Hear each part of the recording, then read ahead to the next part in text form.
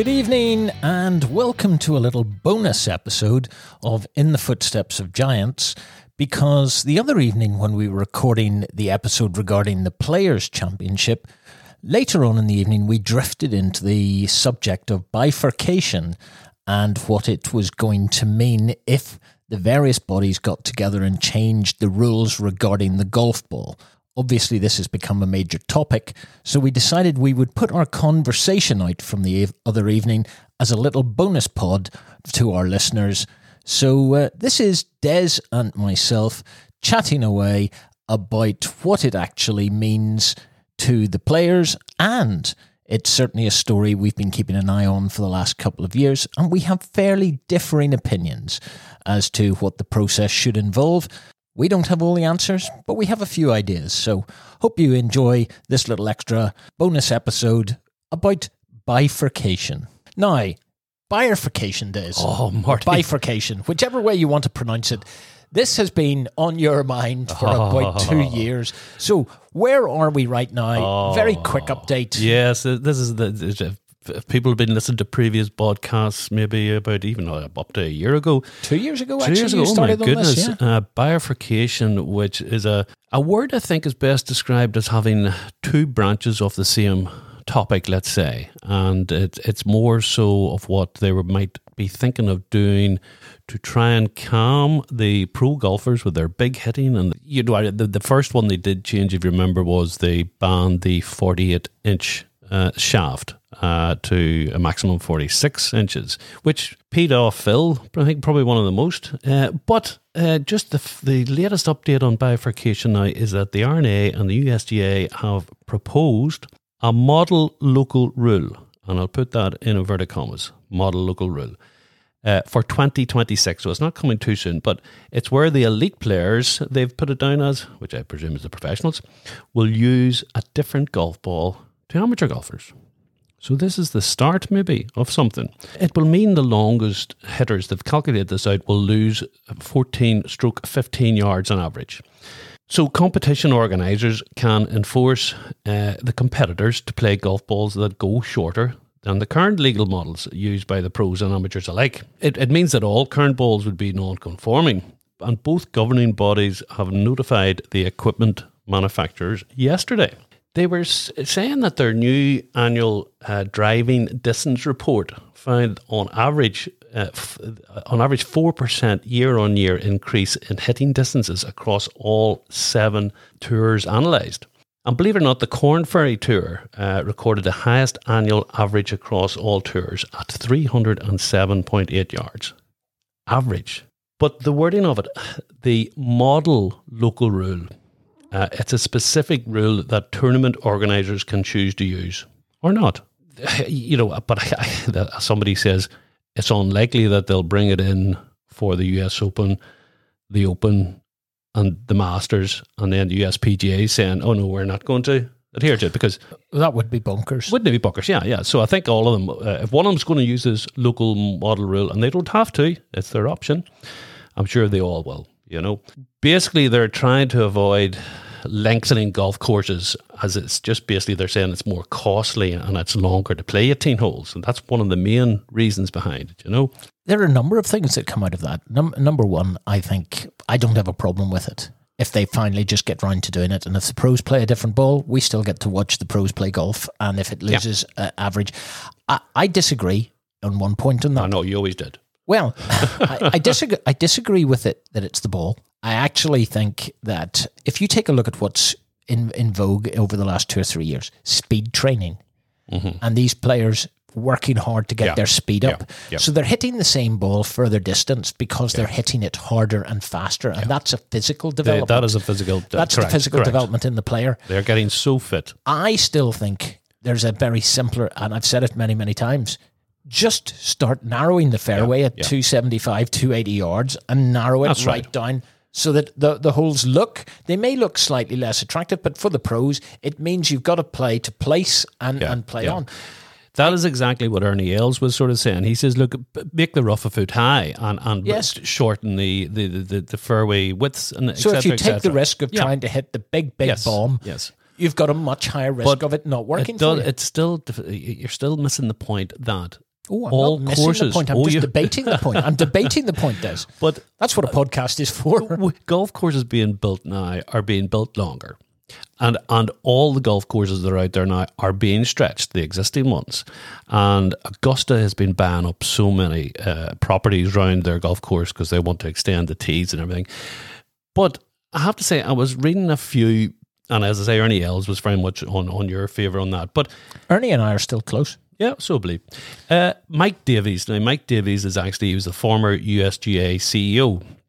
And I thought a very good comment on it. He says, we look at other sports and say they haven't had to change their arenas. Tennis courts are the same size as the tennis court was. Football fields haven't had to go to 130 yards in length. The basketball courts are the same. The soccer fields are the same. You're not watching stadiums getting changed because of equipment. Unfortunately, that is what's happening in golf. It's not as if it's stopped. It's continued to go, and that's concerning. I think that's a very good point. And I think that's an excellent point. And I think actually they need to stop lengthening golf courses. And therefore what you need to do is create other dangers that make it more sensible. Instead of trying to bomb the ball 320, you hit the ball 275 and have a longer shot in. Just remember, Nick Faldo was winning tournaments with hitting long irons in. And those players were the ones that were much, much better because they could hit those long irons. But do you think if Sawgrass put that into play, putting the rough way up and closing in the fairways, do you not think it would take a wee bit away from the Sawgrass that we know and love? I do, but I also think, I mean, look, I have nothing against if they just do it. If they just say, here's the ball that you have to play. I still think a great idea would be as you walk up onto the tee at 17 at Sawgrass, you have to hit lake ball.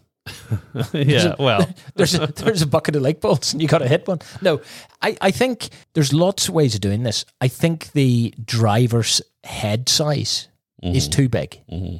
And therefore, it used to be when we were much, much younger, driver heads were quite small. Yeah. And getting one out of the centre of a driver was a real achievement. Those were the moments you had a very tiny sweet spot. Tiny sweet spot. Small number of sweet spots. Correct. And therefore, a lot more people hit 3-woods or irons off tees or whatever. And we didn't have utility clubs back then. Yeah. So there are lots of ways to do it. Yeah. What you have to do is decide how you're going to do it and go ahead and do it. They need to stop just making this an endless discussion, because I'll tell you what you will never get, and that is if you put 12 individuals in a room, you very rarely get all 12 agreeing to the same thing, because everybody will always take vested interest into account. So basically what they need to say is every manufacturer will produce a golf ball of the following specification for pro use. And the pros, you will play this specification ball. Mm-hmm. Those are the tournaments you get from whichever manufacturer you choose or you like, but this ball must conform to the specification. And the minute you do that, then you don't need to lengthen.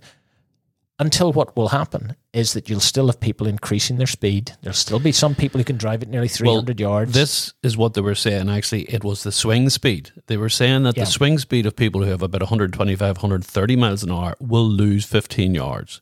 Yes. Those with the swing speed of 100 miles an hour will probably only use about 7 or 8 yards. And those with the swing speed of about 90 miles an hour will not lose any distance at all. Which, considering my swing speed recently tested, I think my swing speed comes in at between 92 and 94. Yeah, so it wouldn't impact you, this new ball. But this is the thing, is they're going to design a ball that's played in pro tournaments. Yeah. It's not going to affect the ball that you and I play as amateurs. Here's my other question. Okay. Patrick Reed, will he play a conforming ball? Patrick Reed, yes, will he sort of drop a ball out of his pocket and go, oh yes, this is my ball. This is Who knows? But look, I think that's a story that unfortunately will run and run, because I don't think there's going to be a quick resolution to that. But you've been on that one for 2 years, Des. And the RNA and the USGA have said that they're debating on a few other items with the equipment companies. So it's not just the ball at this stage. I have another idea. Another very simple idea as well. 10 clubs, not 14. Yeah. Okay. There's another one, which means you're going to have to choose what it is you want to carry in the bag. There's actually 14 is a limit, but carry 10. I learnt my golf playing with a half set. Oh, yes. So I had a 3-5-7-9, no wedges. That's right. Yeah. 3-5-7-9 putter.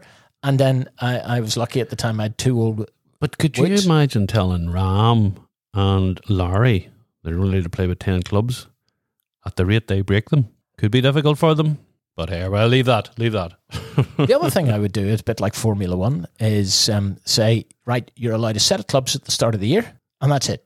Those are the clubs you play with this season. Yes. Until you finish. No grip changes, no nothing. You have to play. And Ram going into the US PGA, John, why have you only got 3 clubs in your bag? And you're still playing quite well. Yeah, probably. And that is where Des and my conversation about bifurcation ended the other evening.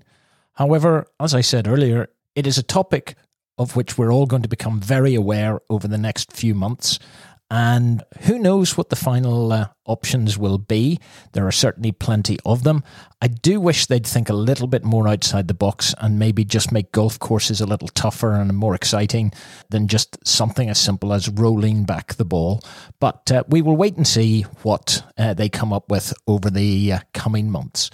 But until we get back in the studio to record another episode of In the Footsteps of Giants, I hope you enjoyed this little bonus pod, and thank you very much indeed for listening.